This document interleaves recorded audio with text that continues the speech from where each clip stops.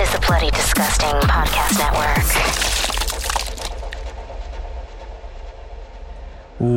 Welcome to Nightlight, a horror movie podcast. I'm one of your hosts, Prince, also known as Head Knight. Alongside me, we got Freddy. Always keeping it spoopy. Always and forever.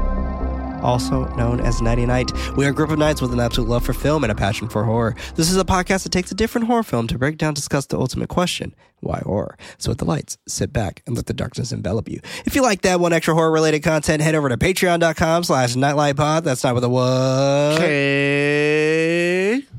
In concluding our vampire month, I want to suck your blood.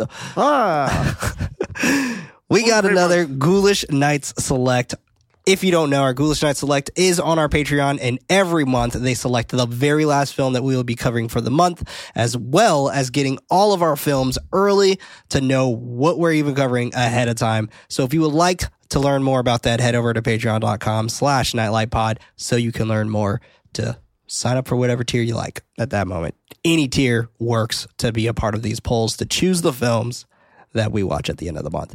But the film that we are going to be discussing will come after I shout out those patrons. Kayla, Philip, Zachary, Nashia, Frank, Kristen, Bragalok, Lizzie, Josh, Vaughn, Alexis, Johnny, Layla, Eric, Kelly, Daniel, who is getting married. I mentioned that before, but that's crazy to me. Congratulations, Daniel.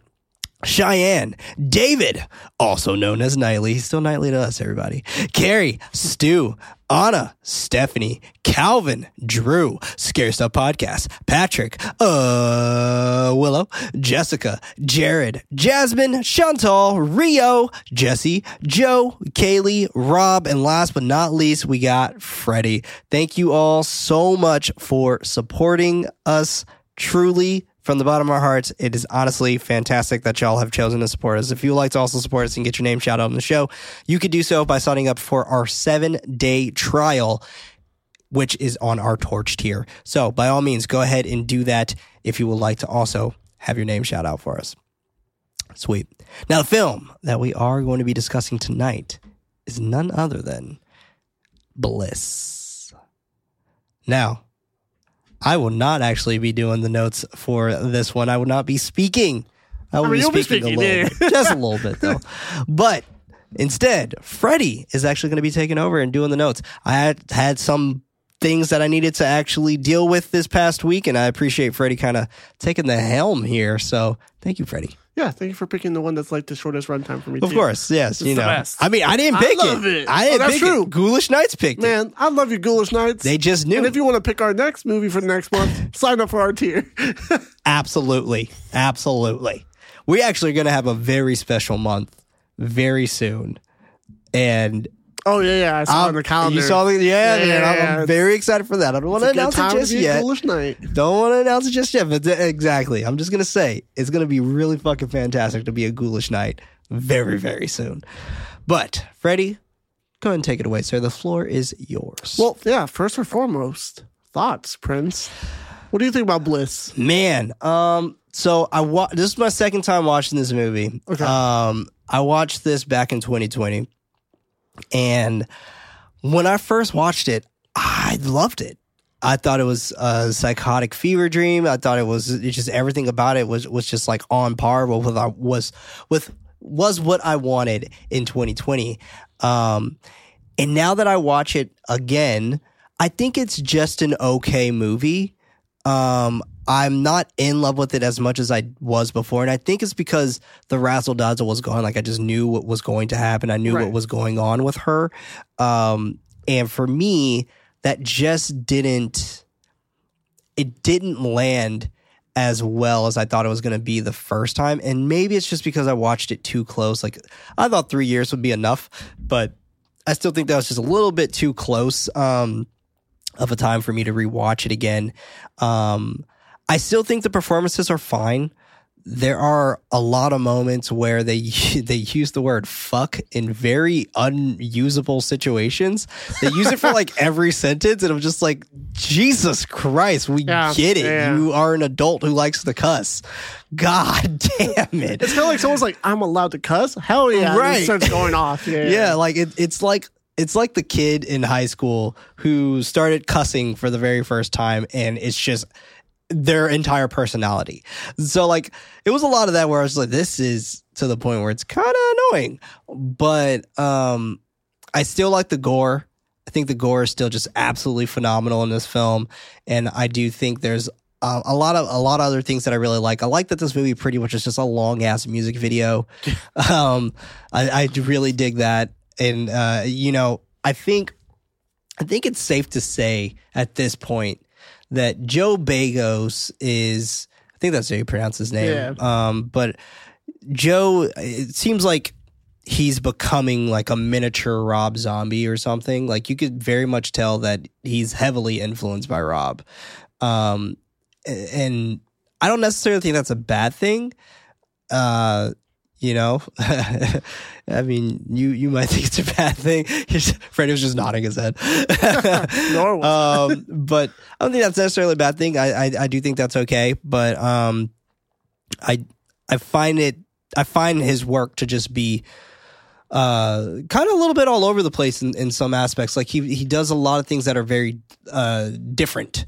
And you could tell that he really is influenced by drug culture and a lot of stuff like that as well, and rock culture and all that stuff. So overall, I think this movie's good. I think people should watch this movie. I remember loving it the first time, and like I said, this time around, I think it's just fine. It's just a fine movie. I think it's a very unique vampire movie, though. Very unique sense of the vampires. Yeah, no, I have to agree with a lot of stuff that you're saying. As this was my first time watch, I had a lot of fun with it. Have you heard of this before? You have. I have. I don't think I've really heard about this. Because you liked Christmas Bloody Christmas. I loved Christmas Bloody Christmas. Yeah, so that's why I thought you heard of this one. Yeah, I saw VFW. VFW. Okay.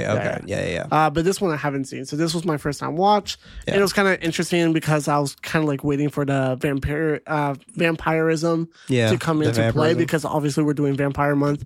So it was cool to see how everything unfolded. And I feel like this is a one-time watch movie because once you know what happens, it kind of takes the magic thrill is away. Gone. Because there's a lot that happens in this movie. And I love that you said that it feels like a music video. Yeah. Yeah, this movie is punk and metal as fuck. Yeah.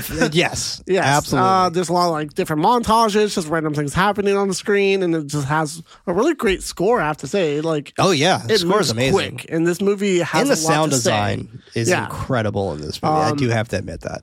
Okay, what you're saying, too, the gore is fantastic. I think there was a lot of stuff in it. Amazing.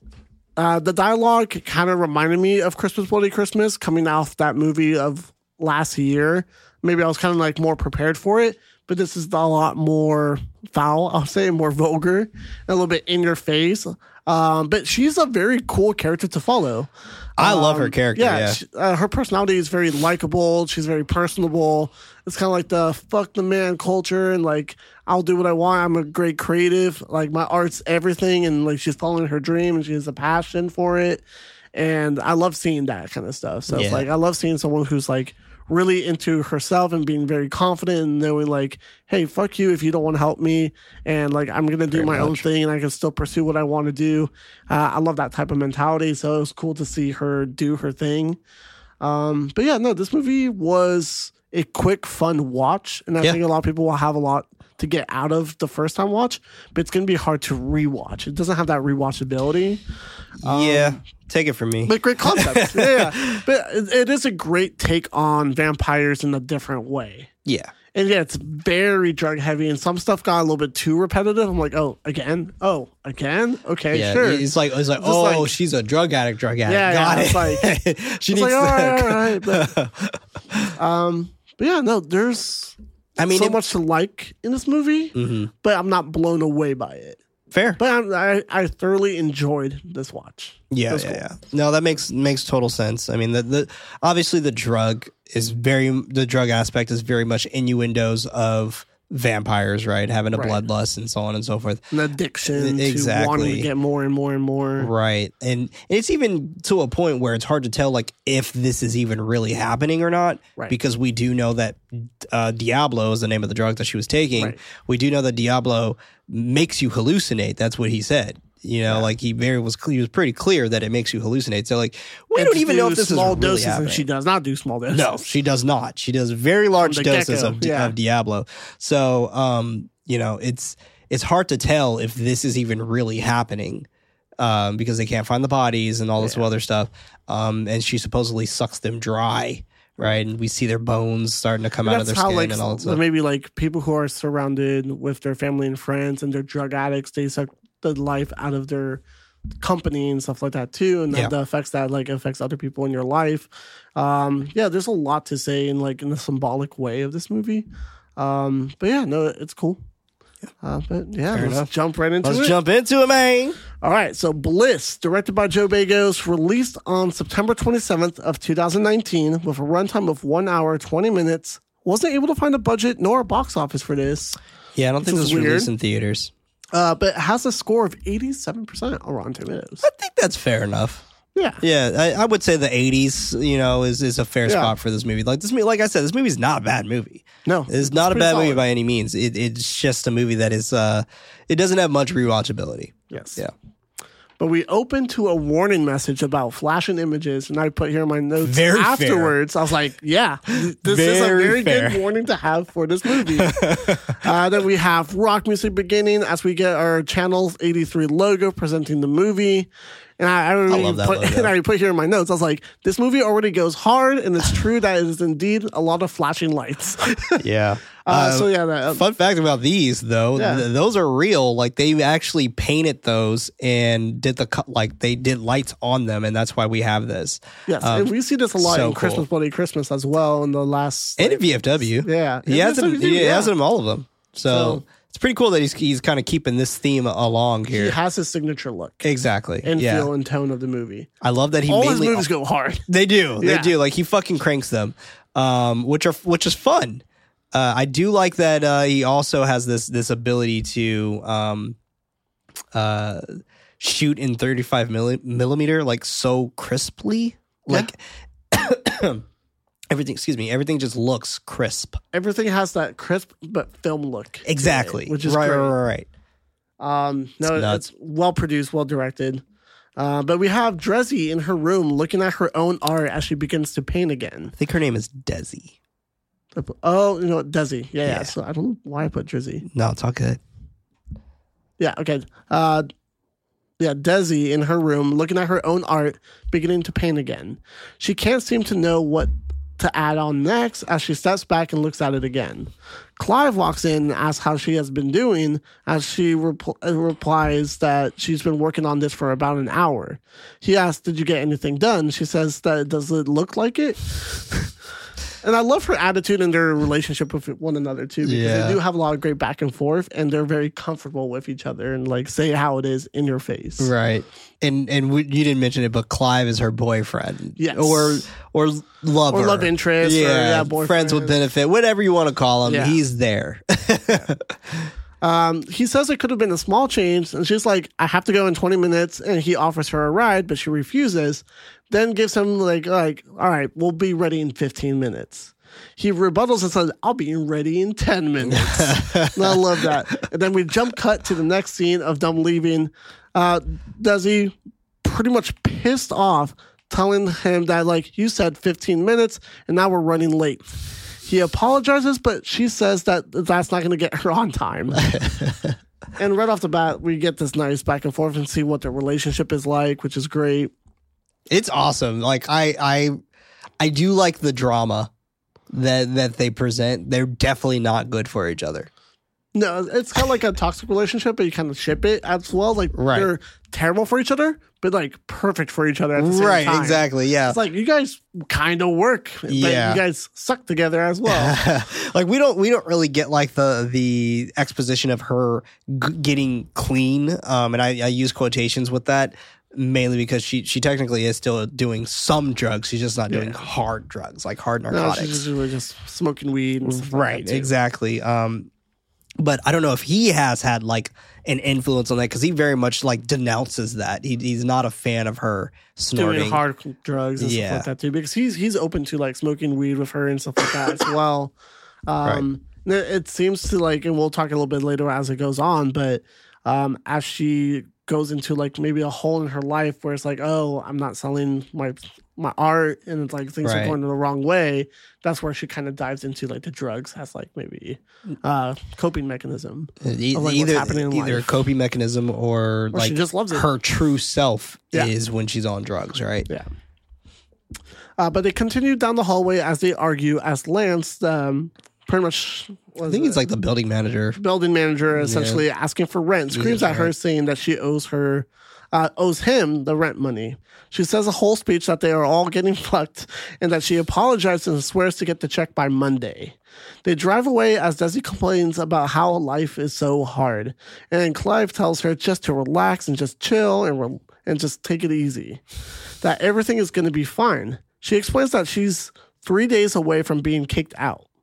He replies that she can stay with him, although his apartment is the size of her canvas. So I was like, and I want to say this: the humor in this movie is good. It hits. Like when the lines funny. actually hit, and some lines don't, but like when the lines hit, it hits hard, and it's really good. Funny. Yeah. No, I was like, I agree. That's clever. It's like, you'll love it. You'll live with me. It's gonna be fun. But like, yeah, it's as big as your canvas. But like, it's like cool, and it shows that he cares for her. Yeah, Clive was a fun addition to this, and he also has the best death. Yes. I would say so too. He has the best comedic relief in this movie. Yeah, for sure. We can see here on the screen too. He's just like smoking a joint. It's like, yeah, just relax. Just, life's Chilling. good. It's like if you get kicked out, you can.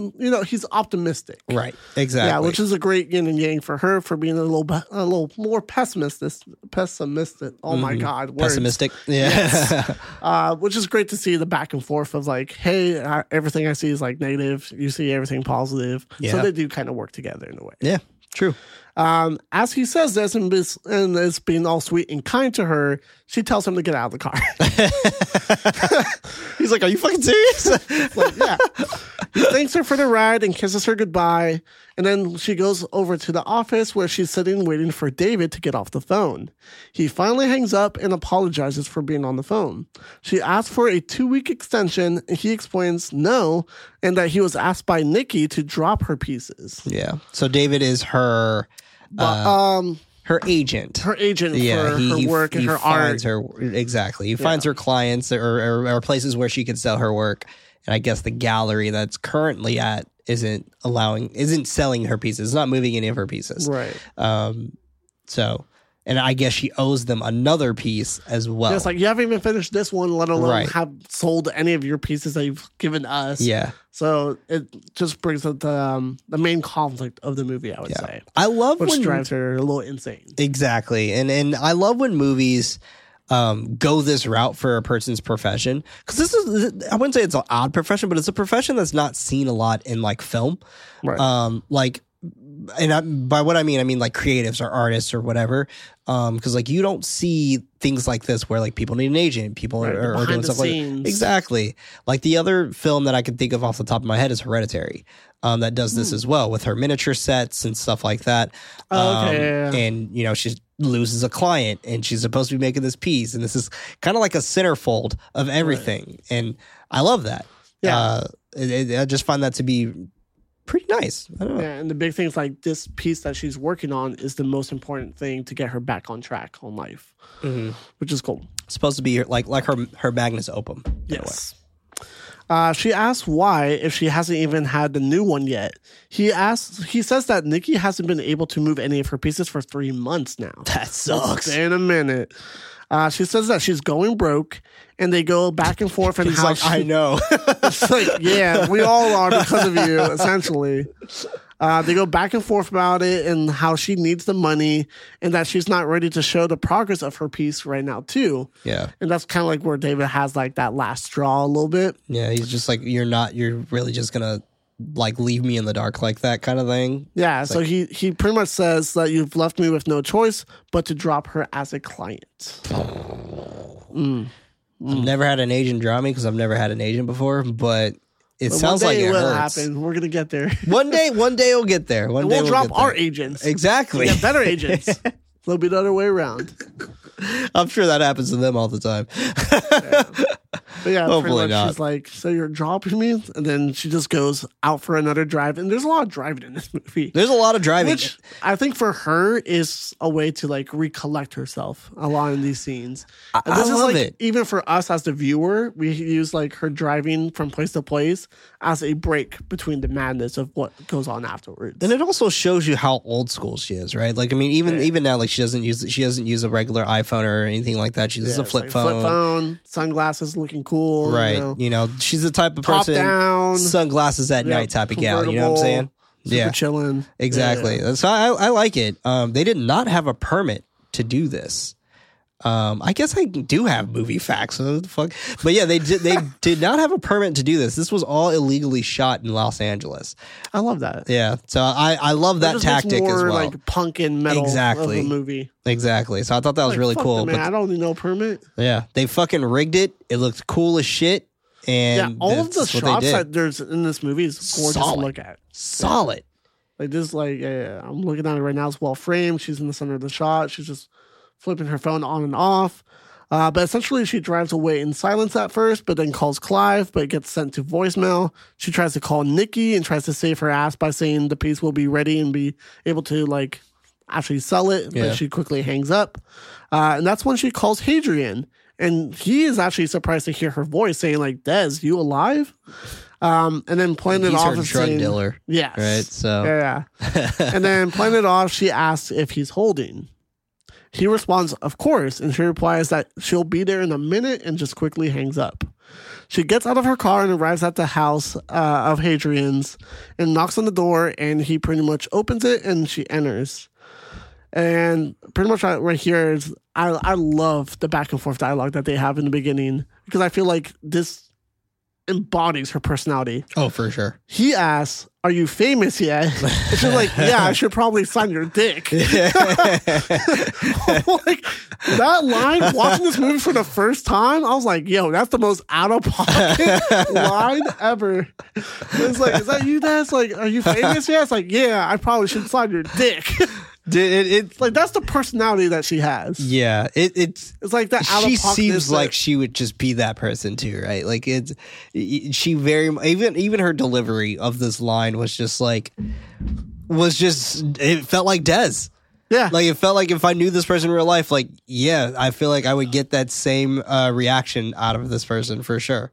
Absolutely. Yeah, so that was a great fucking delivery too. And I think with Joe as the director, he has these characters that feel very authentic and very real. That's true, yeah. Especially in like Christmas Bloody Christmas, right? Yeah. It's just like they're just vibing and they're doing their own thing. It doesn't seem like, that's the beautiful thing about these movies. Like they don't seem like they're acting. They're just seeming like they're just living their life. Yeah. And then the chaos is a part of it, which is like over the top and ridiculous, but in a great way. And then rock music and punk and lights and neon signs and neon paint and everything. Yeah, that's another thing that I love about this movie is it's just like there's so much color grading neon in this movie that like you lots that of greens, like, lots of pinks, pinks. like I made our display here to mimic the film a little bit, but it's just so interesting and fascinating how he loves neon, how he loves these colors, these different types of colors. He even has it in the car at night, right? Like inside the car, and it's a convertible. And then like I thought no that was sense, it works. makes zero sense, but like it worked because it only shined off of one thing, and it was her. It's the personality of the movie, which is right, great. exactly. But yeah, a group of guys were just playing cards. Pop asks, "Is that you, Des?" And she says, "What's up?" She asks if she, you senile old fuck. Yeah. And the banter back and forth is like, "Forgive me, old man." And she's taking a shot. It's like, it's been a while. It's like, I'm going to put a bullet in the other person's head. And they're just like, it's great dialogue. Yeah, this is great. And like, it's weird. It's funny because it's like, it seems like she wouldn't know any of them. But like, yeah, she knows all of them. Like, it's because like she fucking regular. grew up with them or some shit. It's It's weird. This is her own dysfunctional family. Yeah. Basically. Yeah. Pretty much. And I love like even his name is, I don't know if it's real, but Pops. Pops. Like, yeah. It's like the father Pops. figure. So he pops. He's like the old man, the wise dude. Exactly. He knows everything, gives like good advice. Fucking head honcho. But she asks if she's still, or he asks if she still does those pictures, and she explains it's painting and that he's old and senile. And I put here, the banter in the room explodes, and they all decide to diss each other and come up with another sting before getting to the point of her visit. He takes her to his room and shows his products, which we have Tennessee Black, Black Dynamite, and Diablo. And he explains all of them, right? Yeah. Like the Tennessee Black, it gets you it's a little bit hazy, right? A little bit smoky, but he said it's light on the visuals, and she's like, fuck that, I pass. Go to Black Dynamite, the real strong shit, he calls this one. It's the perfect combo of supercharge and and visual accentuation. The grooviest of nights. Yeah. And I love that she's like, did you rehearse this? Like, what the fuck, dude? Yeah, it was great. Dude. Like, the way, like, it edits to, like, the next one and the next one. And he's just, like, going as, like, awesome. The product details. And it's like, this is all the specs, you know. You'll love this product the best. And I like that it also matches the open credits as well. Right. And that's more of, like, the neon lights, the green, the pink. Yeah, even the font choice. Like, the white on there. Yeah. But he says that Diablo is being the most hardcore out of all of them, and immediately she's down to buy. And then he pretty much offers her a bump to try it as well. She's also down to try it. He says to start slow. That was more than the fucking bump. Huh? That was more than the fucking bump he gave her. He gave her fucking 2 lines, dude. And that's like after he gives her that fat line, he's like, all right, take it slow and only get the right amount for your needs. To start small. And she explains she hasn't sold a painting in 3 months. It kind of talks about like what her situation is like. And then before he walks out, he explains that she might want to stick around after a while she does it and warns her about the intensity of it again. So this really like sets the stage of like, hey, stick around. This stuff is intense. Yeah.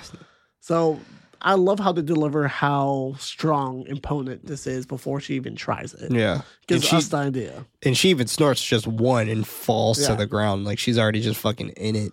So yeah, she snorts a line and immediately gets hit by it and with the product and falls to the ground, staring at the ceiling fan. She doesn't move. Lights begin to flash as more visual effects fill the screen, fade in and out of her and the fan. And that pretty much symbolizes of her mind spinning into the chaos. It's just a spiral, dude. Yeah, it's great because like out of control, but she just looks like, dead. Yeah, she's just staring. And this is another great shots of her like being very centered and seeing the ceiling fan and her painting fades in and out, and then the painting in the background on the ceiling, and she's kind of like visualizing what she might be painting on next. Right, exactly. Her new introduction to something. Like she has like an epiphany. Yeah, exactly. Of a Jimmy Neutron brain blast, if you will. That's a Raven vision. Exactly. But yeah, then I pretty much put here, a random person walks in thinking it's the bathroom, taking her out of the trance. He's like, oh shit. It's like, oh, this is not where I parked my like, car. How the fuck? And it's actually Joe. Is it Joe? Yeah, it's Joe. Joe Begos? Yeah, it's him. Oh, what? Yeah, when he opens the door. I love that. Yeah, it's Joe. Here, watch, I'll show you again. Yep, that's Joe. He's like, oh, did I walk into my own film set? Yeah. he makes a appearance in all his films, which is always fun. He gets killed. So there are some fun facts. Yeah, I guess I do. Yeah, he gets killed in Christmas Bloody Christmas. He gets killed in the, sorry for spoilers, I guess, for Christmas Bloody Christmas, but he gets killed when she's in the police cruiser. Okay. But yeah, she pretty much gets out of her trance. And she walks out to now a raging party. So now we know that there's a time jump from when she took the line to like, hey, it's probably been hours and now there's a full-on party. Jump, for real. Her friend Courtney sneak attacks a hug out of her out of nowhere, where she asks how she's been and explains that Courtney hasn't even been taking her calls. And Courtney says like, oh yeah, I've been busy, you know. And pretty much the dealer comes out again and is shocked to still see her there. He's like, what the fuck? Like, what the hell? You're still here? It's like, I told you to take it easy. Yeah, you also told me to stay here. Like, yeah, that's true. So yeah, it's on him. But yeah, he warned her that she needs to play it off and saying that they have different definitions of what small is for like the quantity of cocaine that she did. Courtney is asking what they are talking about, and he explains that it is the best Bliss in town. And I was like, oh, there it is, the name of the movie. There's the name of the film right there. There's the name of the film. Yes. Courtney says that she didn't even offer any. So Desi explains that she has to go home, but we cut to them all using it. And this is like one of the first time where this movie kind of goes in its own like montage and goes like from scene to scene really quickly. Right. As they use throughout the party, she tells her stories about her and her art being misused, especially for a cover of a magazine that she was working on that they didn't want a lot of nudity to be on there, but she's like, fuck that, I wanted it. They begin to take shots, and yes, the warning is right. A lot of more flashing lights are in this movie. Of flashing lights. Just a lot of them. Too much. But at the same time, it's like, it makes sense to show how works for this film. Yeah, like it works for this, you know? They pretty much complain to each other in the bathroom about their relationships and have a little bit of small talk as they take more and more bumps. Yeah, everyone is doing all the drugs. Everybody. I always like think about this movie when I think about the rating of like, oh, it's like rated R for drug use. I'm like, yeah, this is for sure rated R for drug use. Lots of drugs. It's like, this is what they mean. And I like how this movie kind of visually puts us under drugs as well, because we're getting that visual like craziness and chaos, and it's fast and it's quick, and it doesn't really hold your hand with this movie, which is great. I agree. It makes us feel like we're tripping by watching this movie. Yeah. Because we see a lot of weird visual effects as well. As they complain about their relationships, Courtney's man walks in and convinces Desi to stay. They all begin, and their way of convincing was, hey, let's start kissing each other and making out. And yeah, they all begin making out and smoke and do more cocaine. And I even put here as like montage of adult activities commences. Yeah, so the adult activities were, they were all fucking each other. Yeah, there was like smoking weed, doing more cocaine, taking more shots. Some wildness. A lot of touching and feeling. A lot of bodily fluids probably exchanged, I'm sure. All consent. Yes, everyone is consensually doing this. Everyone wants to do this. But as we're slipping into this, like we see more and more deeper and deeper that the bumps that she is taking, it's Courtney's shit. So we don't establish that. Right. But it might be something different. It could be. Yeah. Right? Because it's I don't know. It could be something that could be different, but who knows? But yeah, there are a lot of adult activities happening on screen currently. Yeah, let's just put here, things become more hot and heavy with the three of them. They all have sex with each other. Lots of butt cheeks. Yes. And then as they were having sex, Courtney begins to bleed out of her mouth as we cut back to Desi waking up. That was so interesting when she bleeds. Let's just skip to the bleeding. Don't walk in, Mom. But yeah, okay, there we go. So they and it looks like she bit Desi's neck. I think that's what it's supposed to imply, right? Is that that's she bit where Desi's neck? Infected her first, right? Exactly. So she passed it on to her, and this is where it makes me think like, is this real? Too. This shot's fucking phenomenal. Yeah, where she's in the center, and then there's a big neon eye in the back on the wall. But yeah, so essentially sick. When she walks out too, there's a poster of like exactly what they were doing. Yeah, pretty much. And it says now showing on the poster. Yeah. But let me see. Oh, right here. Cool. She leaves the room, and as she gets back into her car, she just drives away. And then she goes to go pick up a burrito. Well, and I even put here, it's like, that's probably a well-needed burrito after that night. That's the most LA fucking thing, too. Yeah, like posting up on the... Just post up on the corner, get you a burrito. And if y'all have never had a burrito in LA, if you've never been to LA before and had a burrito, yes, you have to have a burrito in LA. But two, the way that they do their burritos in LA, it's always like yellow wrapping paper underneath aluminum foil. It's just like like an LA staple. They do it for their burgers. They do it for their tacos. They do it. It's fucking awesome. It just says LA. It's just LA. Like it's fucking awesome. I'm very excited to go back. LA is awesome. Yeah, except for traffic. I'll be there in July, by the way. So hey, that's the big thing that I don't believe about this movie. Her driving around never hits traffic. I mean, it looks like she's definitely sticking to the streets. Yeah, that's true. But yeah, I mean, I should also point out really quick that I'll be in Midsummer Scream at the end of July. I think it's July 28th or so. So if you are going to be at Midsummer Scream, say hi. Post up. I'll be at the Bloody Disgusting and Screambox booth. So stop on by. Essentially, she finishes eating her burrito, and then we get back to her driving, getting a nice cut of the cityscape. She finally makes it back at home as she lights another joint and looks at her painting. Just ready to get fucking to it, dude. Yeah, she's like, all right, time to go back to time work. to work. She turns on her record player and goes work on her art. And again, the score just kicks in. Great little drop. Yep. We get some hardcore rock music going on. She's in the groove. She's painting.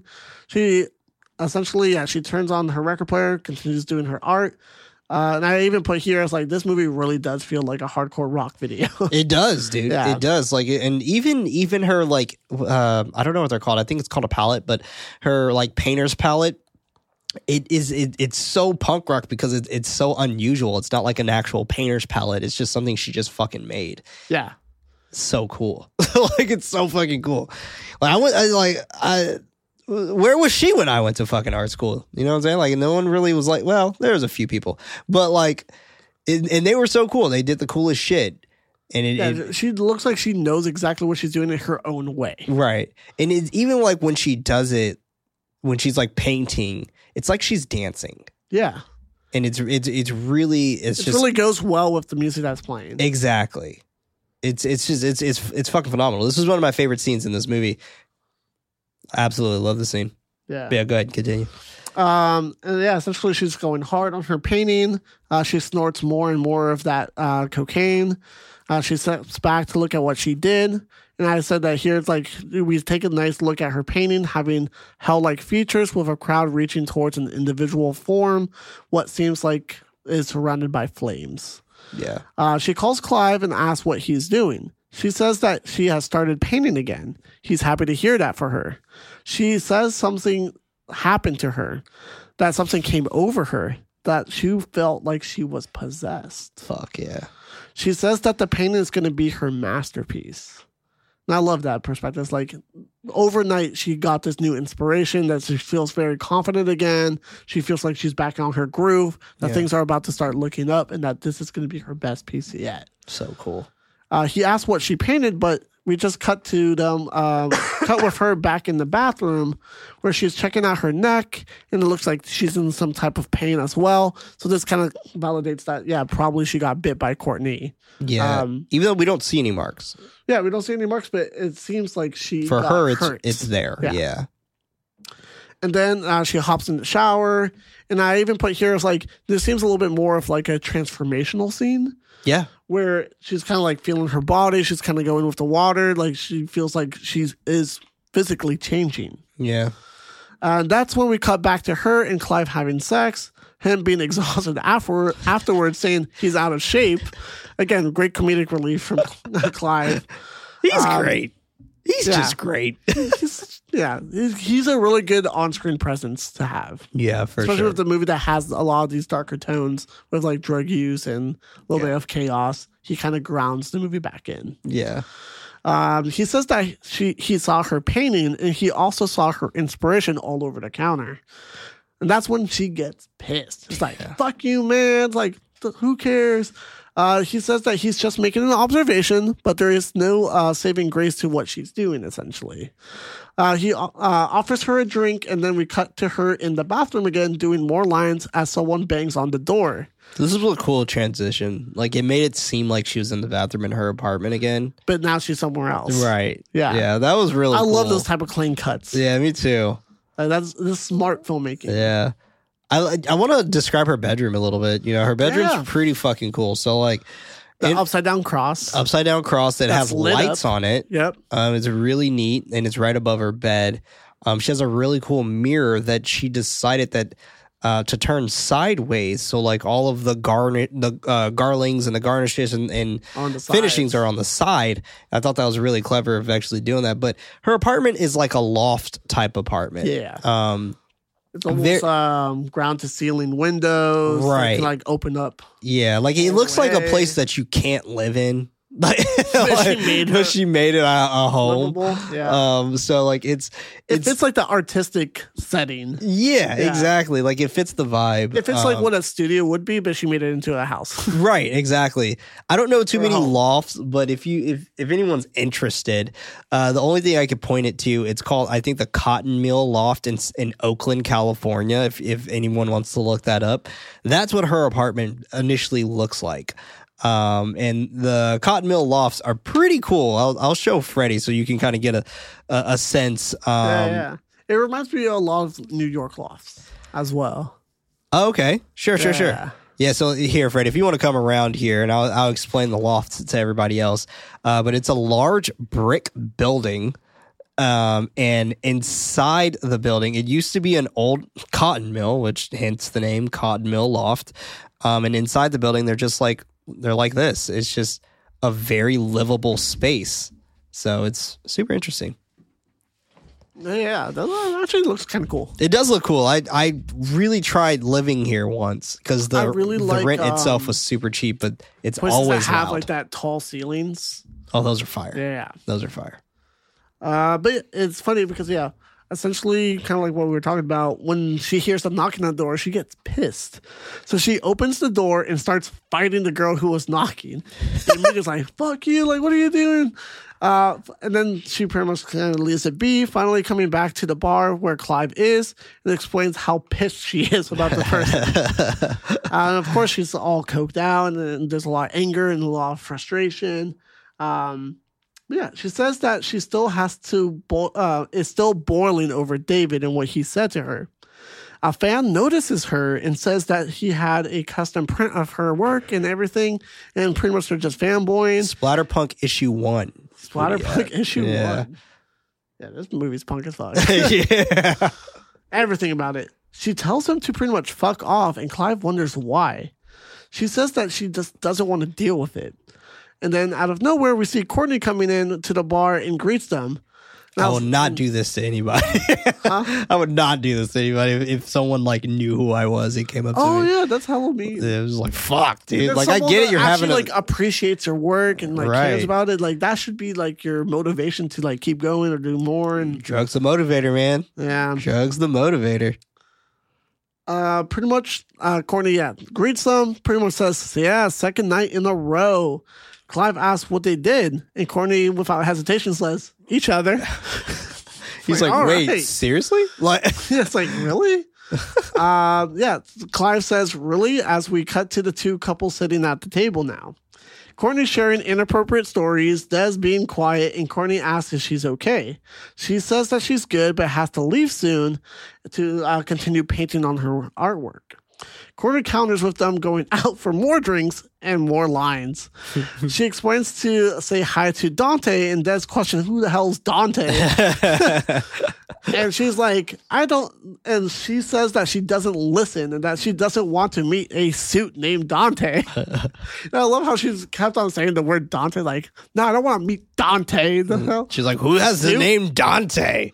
I do want to point out, though, the way that they look back there. I think this is a fun little homage to Only Lovers Left Alive, which is another vampire movie. And it's with Tilda Swinton and Tom Hiddleston. Wow. And it came out like 2013. I would definitely say check it out. So it's a romantic horror film. But it's really good. It's pretty good.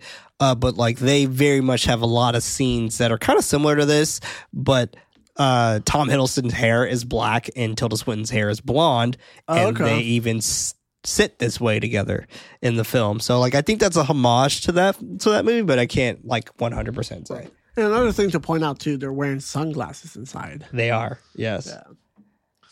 Like it's bright in there. Too much bliss. Maybe it would be so fucking funny if that was like not something that was in the script, them wearing sunglasses, and it was just because he had so much aesthetic. That's just because all the flashing lights. Yeah, to protect the actors. Are like, man, it looks cool too. Right. Like, exactly. It definitely sets the tone. It's like, we're chill, we relax, we're very punk, we don't care. Like, yeah. Pretty much they keep on talking about like, oh, you should meet Dante. Clive explains that he's going to crash, but that she should go. Then we cut to Courtney and Des stumbling down the street and makes it to the next venue. Oh, yeah. And I was like, they go to the next bar and there's a hardcore metal band going off as they take shots. Courtney says, let's go find Ronnie as they walk upstairs. Courtney, excited to see him, kisses him as Des steals his sunglasses and wears them.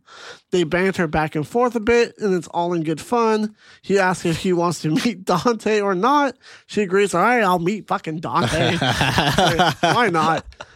Courtney explains that Dante is a vacuum, talking about like the Bliss again, doing more cocaine. And then Dante finally shows up and a little bit like he's too weird, comfortable. Yeah, he's fucking weird. He like dude. puts his hand like over her against the wall. And so you're Desi. It's like, oh, you're Dante the suit, huh? Like it was weird, dude. Like he was so weird. Like, it was just like, yeah, I don't know. There was a lot of like sexual aspects in this film.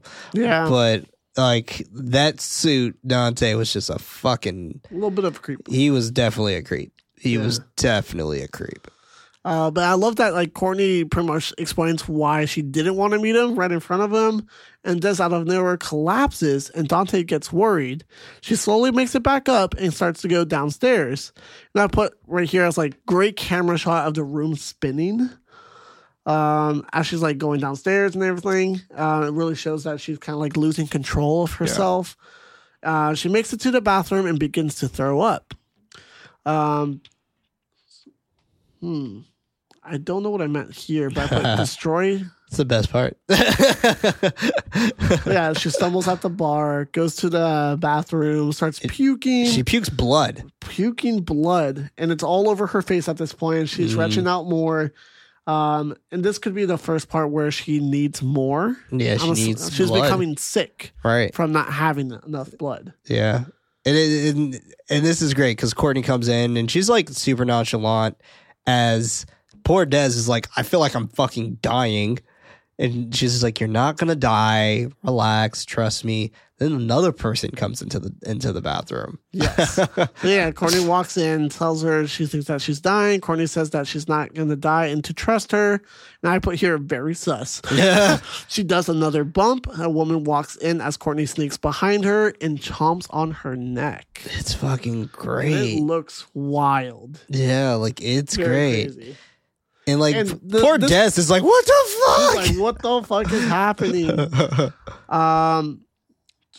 Okay, yeah. So yeah, she chomps on her neck, and then she walks to Des and starts making out with her, putting the blood into her mouth. Mm-hmm. It's kind of like Mama Bear and Mama Bear feeding. You know, like it's like I'll show you the ropes in the way. It was cool. It was a cool way for them to kind of like add this scene. Like, I'll take care of you. I know what you need. Right. She knows the situation of what's happening. She's like, I know exactly what's happening. You're good. That was a lot of fucking blood that she just deposited into her mouth. I always wondered, like, and I love that you brought it up. It's like we never know if this is like fully real or not. Right. Because like, oh, why is there like nobody especially with about this the floating scene? And, like yeah, there's a lot going on. This scene is so fucking cool, though. Yeah. Like, she looks so demonic. It looks so rad. And the way she moves her body, when she walks out of the bathroom, she's, like, throwing her head back and forth like she's rocking out to the music. But her eyes are, like... She's fucking wired. Like, wired. Yeah, like, she is, like... Yeah. She's on drugs. She's on blood right now. She's just, like, it's great. And I put here, they danced the night away on the dance floor, and her... making out more with Courtney, and I put here there's a montage of scenes of them dancing and kissing with blood all over them, and no one seems to care. No one gives a fuck. That's when Des wakes up completely naked on the floor as she gets up and starts painting again. And it's great. I love, like, right away, she's not, like, tripping, but she also doesn't remember anything, right? Right. Like, she's like, she has a hard time remembering just like, what happened. Casual, like, oh, I'm naked on my floor, just gonna get up and start working on my art. Yeah, like... She has another, like, she's, like, butt-ass naked. Yeah. Like... And, of course, there's, like, blood stains on the floor. Mm-hmm. She looks at her painting. Looks so fucking cool so far, though, already. Yeah. Like, the pile of, like, neat bodies reaching up and piling on each other. So fucking cool. And she's inspired again to start working on her next... epiphany that she gets. Right. Yeah. Adding more to the piece. Adding more people suffering in hell in her painting as it becomes more graphic. She gets stressed as someone pounds on her door. She tells the person she's coming by yelling at them because they keep on knocking. She answers the door finally and sees that it's Nikki, who says, "You look like 10 pounds of shit in a 5-pound bag." Thanks, Nikki. What a line. You look like 10 pounds of shit in a 5-pound bag. That What does that even mean? But I get it. She's overflowing. Yeah. You know, like it's just like you look like shit. But you look worse than shit. Des asks what she wants. They argue about their deal and the piece that she owes her. She sees the painting and Des says she can finish it in 3 days. Nikki says to don't fuck with her and leaves. And I put here, there's a great transition shot of the painting to her laying in bed smoking a joint. It kind of like fades into it, which is great. It's really cool. She takes another shower and blood starts to pour all over her from the shower head. Pretty Showering in blood, it almost seems thrilling for her. She comes back to her painting and snorts more cocaine and gets to work.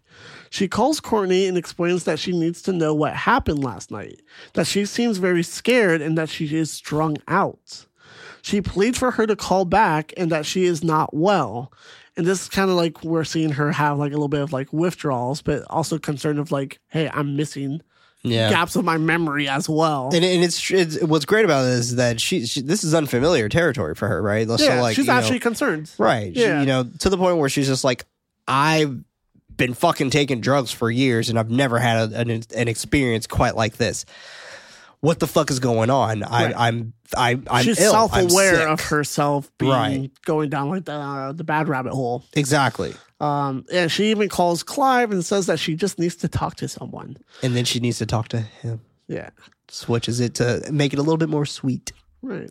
And this is where like you really kind of have a little bit more empathy for the character. It's like, oh, you feel for her because she is panicking and she's a little bit more scared and not knowing what's going on. She's losing control of like her life prior and even more so now. But yeah, she hangs up and starts working on the painting again. She hears the door but doesn't get freaked out by it, by the pounding. I was like, all right, that's weird. Flashes of her back in the bathroom going wild, trying to break everything in there.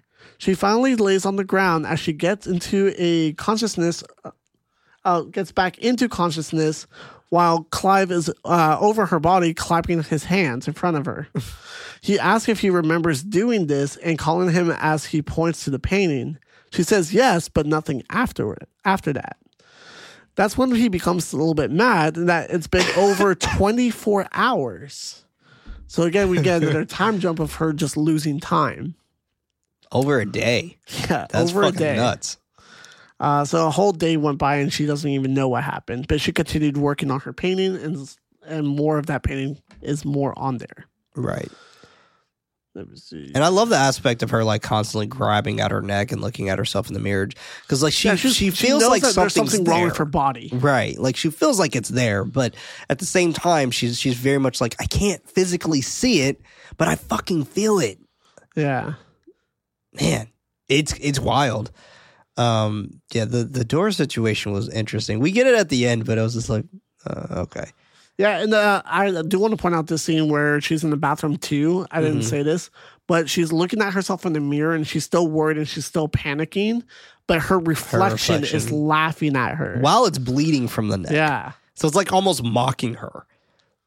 Yeah, there's a lot of great sequences where there's like a lot of like cuts and edits and there's a lot of cool stuff. And as she's trying to break the mirror, she can't even break the mirror. So it's like, what is real? What's in her mind? Yeah. And like, does she like go back into consciousness and then actually breaks the mirror and then she goes back out into her living space and she hears more knocking and there's bright lights. There's a lot that happens in these quick edits. Yeah, there's a lot going on for sure. Like this definitely feels like a reaction to drugs for sure in this moment, but it's interesting because when she does eventually break that mirror and stuff like that, the door continues to pound. Right. And I find it funny because like he gets hella close with that camera, like to the point where you see the fucking shadow on her forehead. Like, so like you see the shadow of the close-ups, camera. cuts, zoom ins. Like it's a lot of chaos going on in this like montage. No, that's pretty much what it is. It's just pure chaos. It's just a lot is happening. Yeah. Well, with Clive being pissed that it's been more than 24 hours, he wants her to stop using. Des asks who the fuck he is, and they argue more about it. She explains that you don't get it and that he doesn't understand what it takes to create something and rather die than do nothing. I love that line. Line's pretty swaggy, if you ask me. Yeah. I'll repeat it. She says that you don't get it, that he doesn't understand what it takes to create something and rather die than doing nothing. She'd rather go down the spiral, being able to create her masterpiece, art piece, than not do anything and fail, essentially. It's a lot of the reasons why a lot of people do creative ventures, right? I mean, it's a lot of reasons why most people don't even like being just like at a 9 to 5 and whatnot. They need more than that. They need more than just that. Like, and I feel like that very, very much speaks volumes for you and I as well, where we don't want to just do our full-time job. And we have our passions, we have our drive, we have our creative thing. Exactly. We have to do something creative because we'd rather do that than not exactly. And it's okay if people are just like, this is like, I'm completely content with just working a 9 to 5. That's fine. Yeah. But there's a lot of people who are not content with just working a 9 to 5. They just need it to this fucking survive. Right. Exactly. Because creative ventures are really hard to survive off of. Not everyone's going to be famous or whatever from having a creative venture. It's great if it does eventually get to that point. Congratulations if it does. But not all the time it works out that way. Sometimes just the journey itself is worth it. Exactly. Yeah. But yeah, that's when pretty much it really shows that Clive cares for her. Yeah, like, he's yelling at her like, "You're throwing your life away" and stuff like this. And she kind of goes on a more negative route where she says drinking her life away next to him is the real tragedy. And he's like, "Damn." Like, okay, that line hits hard too. Yeah, which drives him to leave. Yeah, because he's also a bartender. Right. Yeah. We see the painting with even more tortured souls piling on top of each other. Then we cut to her driving around as she calls the dealer with a payphone, Hadrian. Mm-hmm. He tries to calm her down and welcomes her back to his place. She goes to his house and she explains that she needs to see, still on the phone, she still explains that she needs to see Courtney and figure out what's going on. That's when we see Courtney walking right by her as she hangs up the phone. She starts yelling for her and grabs the woman and finding out it's not even her. So that's our first official real hallucination. So that's what made me think about it this time around. Right. Is this real? Like, is this actually happening to her? Is she actually seeing things initially? So, yeah. It looks really late. It looks really late at night. No, I have to say, I love all the night shots. Me too. It looks great. The lighting and the colors, as always, the blue and everything. He chose a lot of places that will have natural some lighting. Type of light on it, which was great. Because this was all shot on location, which is cool. Very expensive to do. So I'm sure a lot of this was bare bone tactics and just really just going for it. We're just like, let's just see how much we can get away with. But he's good with working around his budget. Yeah, for sure. That's why we're in a lot of houses and shit. So he doesn't have to spend so much time outside. There's apartment, bar, exactly. Hadrian's house, and that's pretty much it. Outside New LA. Yeah. But yeah, we cut back to her making it to Hadrian's house, and pretty much she enters the house explaining that she is craving blood. And that's when Hadrian said that it's the Bliss. He asks if she's on that shit. She explains it helps her with the painting, and he's just there trying to be there for her, but all she wants to do is finish her work. He steps out of the room as she collapses to the ground. And I even put here, there's a lot of great camera movement of the over the shoulder shot of her going through the house. So cool. As she makes it to the bathroom and throws up more blood. Hadrian asks if she needs to go to the hospital, but she just asks for some privacy and closes the door. I love how he asked her too. He's just like, I'm willing to take you to the hospital. I'm not willing to go down for this shit. It's like, I'm here for you to make sure you don't die, but at the same time, you're not putting me in jail. Yeah. She closes the door asking for privacy. She takes another hit, another bump, Back at the poker's table, the crew is messing around with each other, a little more back and forth as Des walks out and doesn't look that good. The gang is all fighting with each other as she's still suffering in the corner.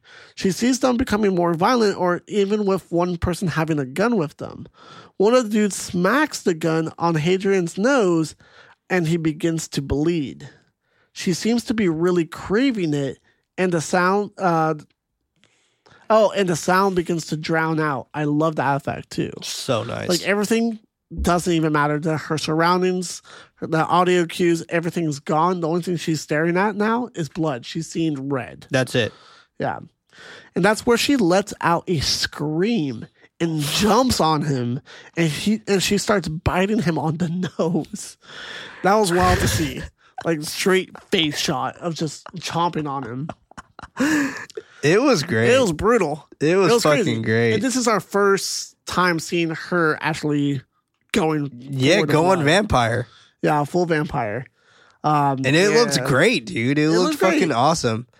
Like a lot of practical blood going on right now, right? Like there's a lot of great stuff. Now, that's I feel happening. like there is a lot of practical effects and everything Joe Bagos does and stuff like that too. It makes it look very realistic. The prosthetics are good. I mean, it's like the blood splatters.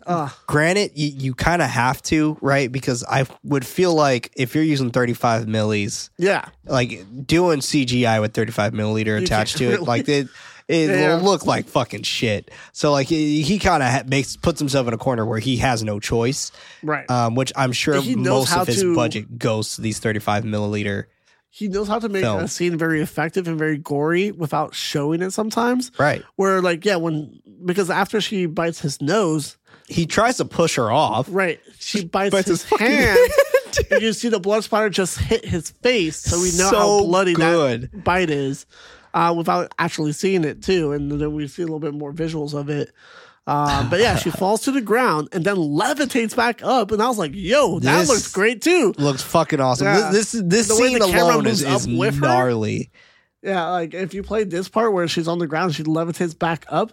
She even like spits out a little blood. She's like, no, she spits out his fingers. Oh, does it? Oh. Yeah, she spits out his fingers, and when she spits out his fingers, like this camera movement with her levitating up, and the camera levitates up with her. I love his fingers though, because like you see the bone, on like his middle finger, and his two other bones are gone.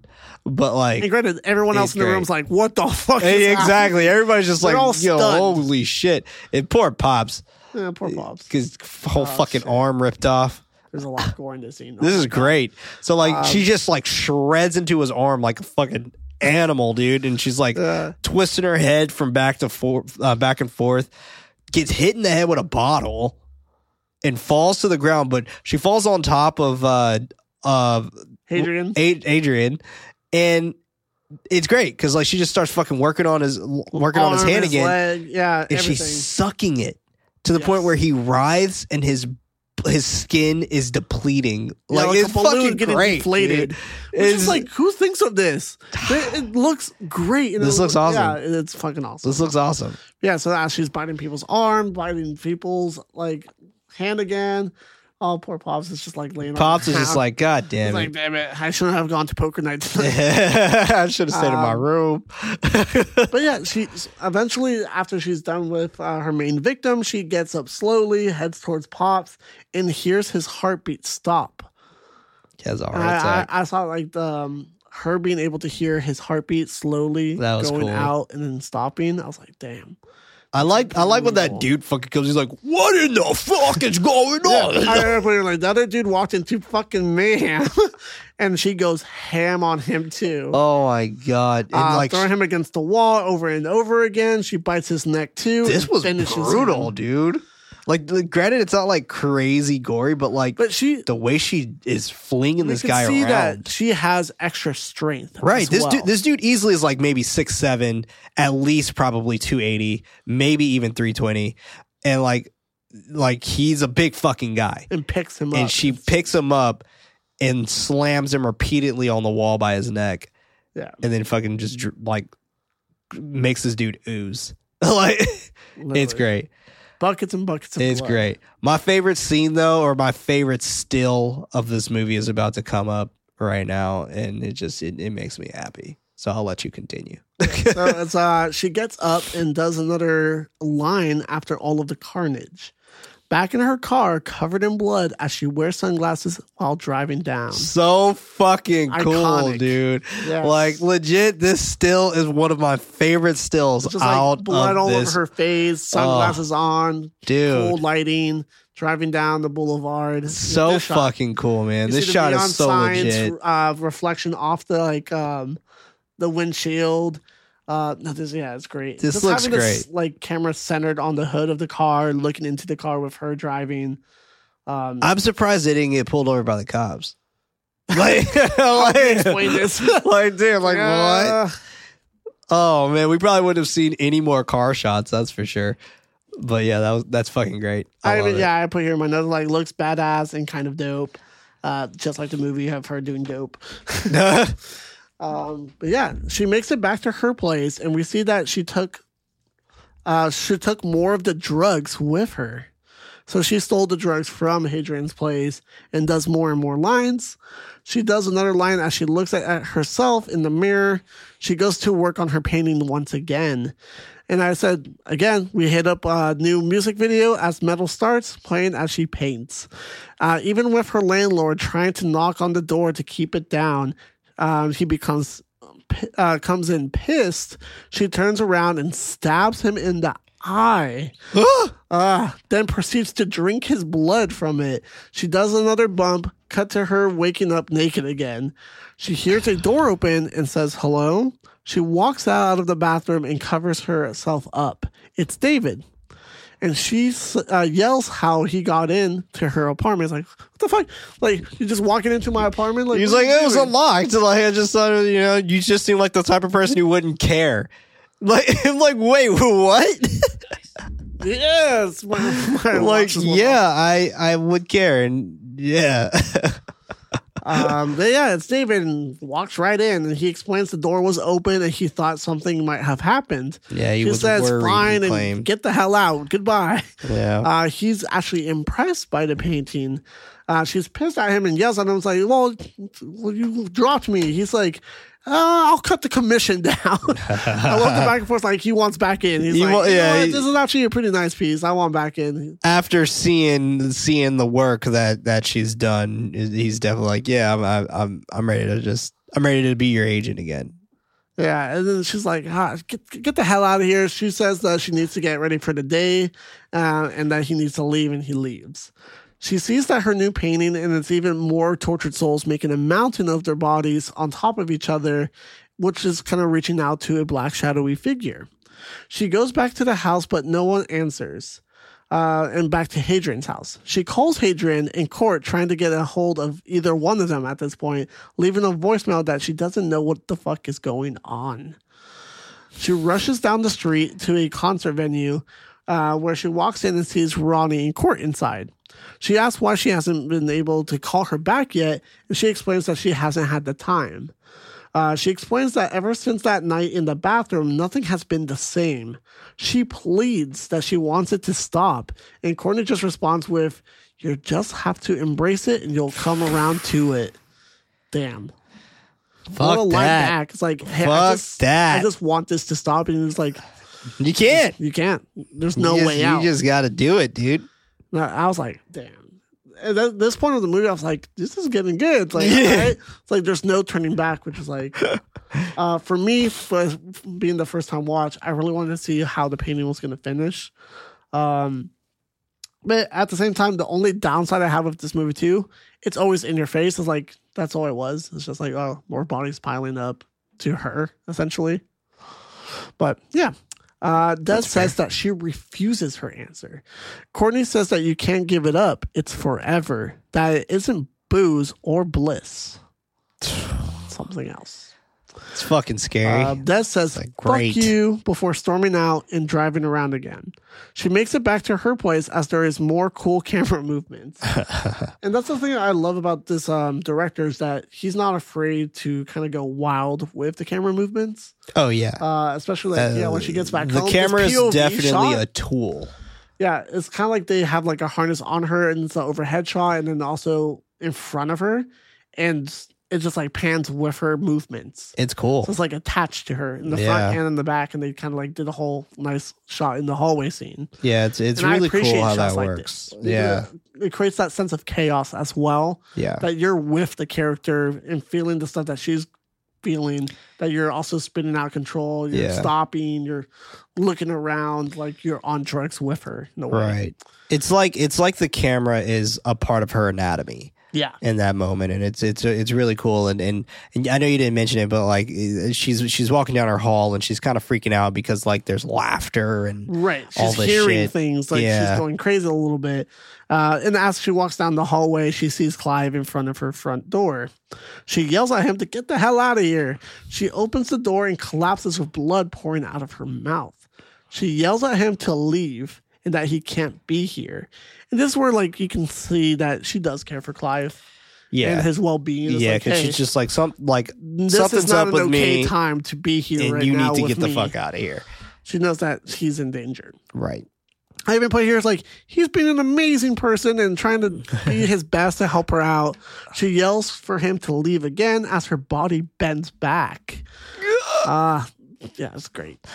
He says that he will call an ambulance and that he doesn't want to see her die. That's when he goes off to the side, starts to give a call, and she bites his ankle. Dude. I did not expect that. I was like, oh my God, that's pretty wild. Dude. He flips over as she kisses him and then breaks his fucking neck open and sucks his blood from it. And when I mean breaks his neck open, literally like it separates like a Pringles can. Yeah, like it fucking separates. It legit. His neck is fucking like pretty much like decapitated. Like it's great. It's great. Brutal scene. It's such a brutal scene. In a very messed up way. She gets back up and goes to the bathroom and takes another line of that Bliss. She hears laughing and can't find where it's coming from. It continues like in the hallway. She's getting driven insane at this point. She stares at her painting more and sees the piles of bodies forming into a person. She loses it more as Clive somehow starts crawling on the floor towards her. She grabs the gun that she got from Hadrian's place and shoots him and starts heading towards the door. But then we cut back to the bathroom where she closes and locks that door. Gun pointing right in front of it as well as she begins to hear knocking on the door saying that he's going to kill her. This is great. Yeah. It's pure chaos. Essentially, she tries not to open the door where she begins to look at the gun and then points it at herself and then into her own mouth. The voice outside saying to do it. She cries. She points the gun at her head again and pulls the trigger. She hits the ground as the camera stays with her. And that's where we see her heal slowly and becoming alive again. Crazy laughter comes from the other side as she looks into the mirror shocked. She leaves the bathroom and sees her painting. She does another bump and is shocked to hear Clive. He's there talking to her. He says that the painting is almost done, and if she thinks it's the Bliss, she says, "It's me." He says, "Remember earlier when you were killing me?" That he was scared and pissed at her, but he now says that he gets it. That she chose him. That she says to get the fuck out. She says, "Get the fuck out of here." And that's when he explains now they can create together. Before he can get another word out, Courtney stabs him through the back with a stake. Fucking Courtney! You came out of nowhere. Dude, this was great because, like, you know, we do get that scene where Des shoots herself, right? And yeah, and that was intense. That was super fucking intense. And I heals. love how the camera, like, falls with her on the ground and right. It stays there, and us, the audience, just slowly see her heal. It's so and cool. It becomes alive again. And it works. It works so well because it really plays on the fact that she is a vampire now, right? Yeah. Like, you know, and it's really hard to kill the vampire. Very much so. But I like and that. I like that. Brings up Courtney's case. Is like, you can't escape this. This is forever. You're just gonna have to get used to it. You can't even kill yourself. Right. But she fucks up, right? Like Courtney fucks up when she actually does successfully, I guess, kill Clive. Because Clive was technically like, a vampire. There is a way at this out, point, right? motherfucker. Whatever. Even though she ripped his fucking neck off, but like, it's interesting. Which means, though. It's interesting. all of her victims back to life then? Maybe. I don't know. Yeah. They're all playing poker again? That's why Pops is playing poker? That's why, like, it's What's a really real, cool not? theory of like, is this even real? Like, is Desi really even doing this, or is she just hallucinating? For all we fucking know, she could still be inside Hadrian's house. That's true. She could be just on the ground just imagining all Yeah, this. and like this She is just just all wakes in her up. fucking head. Yeah. I mean, she doesn't even does the painting. Right. Maybe she died. Maybe she OD'd. Damn. And that's her being brought down to hell. Yeah. Like, you never know. Like, right? Like, it's such True. an interesting... There's a lot of different theories we can go with this. Yeah, it. it's such an interesting 'Cause theory. even in the scene, she's just covered in red light, too. Like, she's in hell. Covered in red essentially. light, and eventually she fucking dies. So. Yeah. But yeah, as Courtney stabs him through the back with a stake, they both look at the body as it melts onto Looks the floor. so good. The melting and caught me off guard. I was like, what the fuck? It looks so It reminded good. me of... Possessor. Yes. Yes. I know exactly what it reminds you of. I was like, damn, this is exactly what the melting face Fuck and yeah, everything. I was like, dude. this is crazy. Shout out to fucking Brandon Cronenberg. Hell yeah. I love Infinity Pool too. Yeah, I still haven't seen Great it yet. movies. It's one that's on my list though. Yes.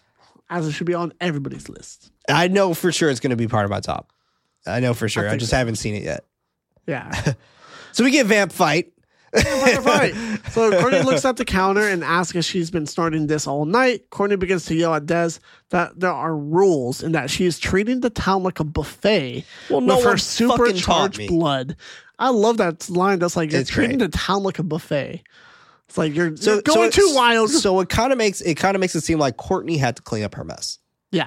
right? Like Probably. Yeah, like you're pretty much you're being like a ravaged puppy. Yes. It's And like, I'm gonna have to tell I you, have to show you the clean way. up. Yeah, It's exactly. like I thought you could just handle it, but it looks like I have to like actually babysit you for I a bit. I need to step Train you in the now. way of the vampire. Exactly. And that's pretty much saying like, yeah, you're treating the town like a buffet with your supercharged blood.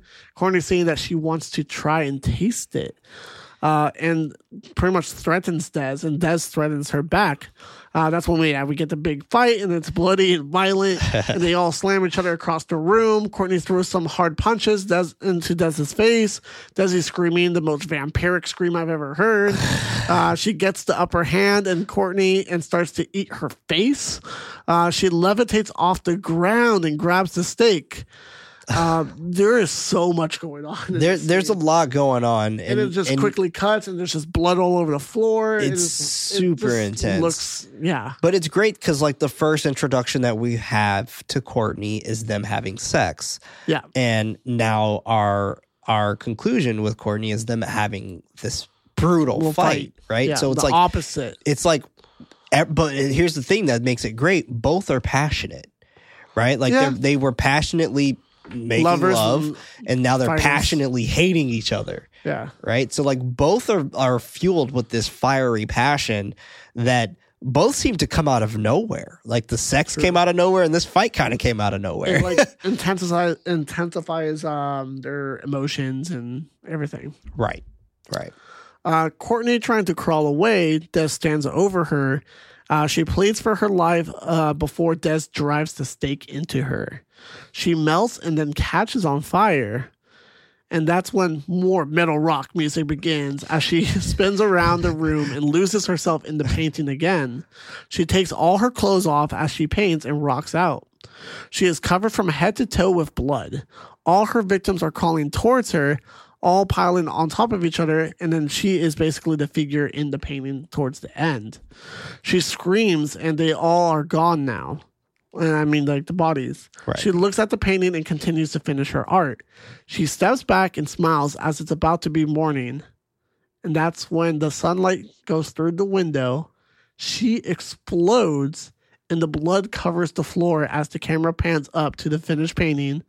And it's her with a halo, but with dead eyes, and credits. Fucking cool, man. What the fuck? Like, it's pretty wild. that last scene, like with her, like stripping her clothes off and like being having her this authentic self, crazy, yeah, bloody, passionate, going ballistic, you know. Her painting has a lot of red. It's probably covered in blood as well. Right. Yeah. A little bit of infusion to it. It's cool. A centered shot of her in front of her painting with the same hand gesture, and it's her essentially. Yeah, it's just her. You know, it's her in the making, and it reminds me very much of like a more chaotic Queen of the Damned. With Aaliyah. I also forgot to mention that all of her victims show up as well, crawling towards her, and those are the piles of bodies that she's created. Yeah, they're trying to grab on her. Her painting is her story, essentially. Yeah, exactly. Which is why I feel like none of this actually happened, and I do think that she died from her own piece. Oh, that's fair. You know, like I genuinely feel like her own art consumed her. Right? Yeah. You know, and it's great. It's great. Like when she yells leave and everyone leaves and everyone is gone. And then you have that, the music shift to that kind of more ethereal type of music. It was passion. Yeah. Everything just at the end of the day was just fucking passion. What a movie. Dude, what a fucking movie, man. Awesome job as well from you, sir. That was fantastic narration there. But there are no motherfucking movie facts, because I guess I said them during the episode. No movie facts. No they movie were facts. I don't got shit. I'm sorry. I got nothing. But Freddie, thank you so much for taking that over for me, my good friend. But we definitely want to keep the conversation going on Bliss, and we can do so on either our Twitter, which is @nightlight_pod, or our Discord as well. By all means, feel free to jump in there. We got a Nightlight channel where we talk about Nightlight, talk about the episodes, talk about what we're doing, all that great shit. And I'm in there a little bit more lately now, so I'm trying to be more present in there as well. So by all means, Freddie, I know you mentioned that you're trying to. Yep. I haven't seen you in there, so jump in there, I will Freddie. be in there. Jump in there. But and shout out to the Ghoulish Knights for picking such a rad movie. Oh fuck yeah, dude! So just for context for everybody else, it was Bliss versus the Lost Boys. Huh. I thought the Lost Boys was going to fucking like be a knockout. I truly did. And I was quite surprised that Bliss had a lot of love. It was pretty close, but Bliss had the more love, and I thought that was pretty cool. And I was like, all right, Bliss it is. So we're watching and talking about Bliss. But next month, however, we are going to be covering fathers. And we did this last year, I believe, but we did it with mothers. And this time it's going to be fathers. It's going to be a little mixture of both. It's going to be evil dads and like good dads, you know, in horrible situations, and like shitty dads who turn good. All of that great shit. We're going to be talking about it next month. In the I forgot what I called the month. What did I call it, Freddie? I think I called it. Yeah, thanks, Dad. But the next film that we are going to be starting kicking that month off with is going to be none other than Train to Busan. God damn. I'm very excited to cover that for sure. But this was Nightlight, a horror movie podcast. I was one of your hosts, Prince, also known as Head Knight. Alongside me, we have Freddie. Always keeping it spoopy. Always and forever, also known as Nighty Night. With your help, we can reach more Ghoulish Nights with your recommendation to someone who would actually enjoy the show. If your podcast apps allows you to rate our show, consider giving us a 5-star rating, as it does help us out a ton. For extra horror-related content, head over to patreon.com/nightlightpod. That's not with a what? Okay. And remember, everybody, don't forget,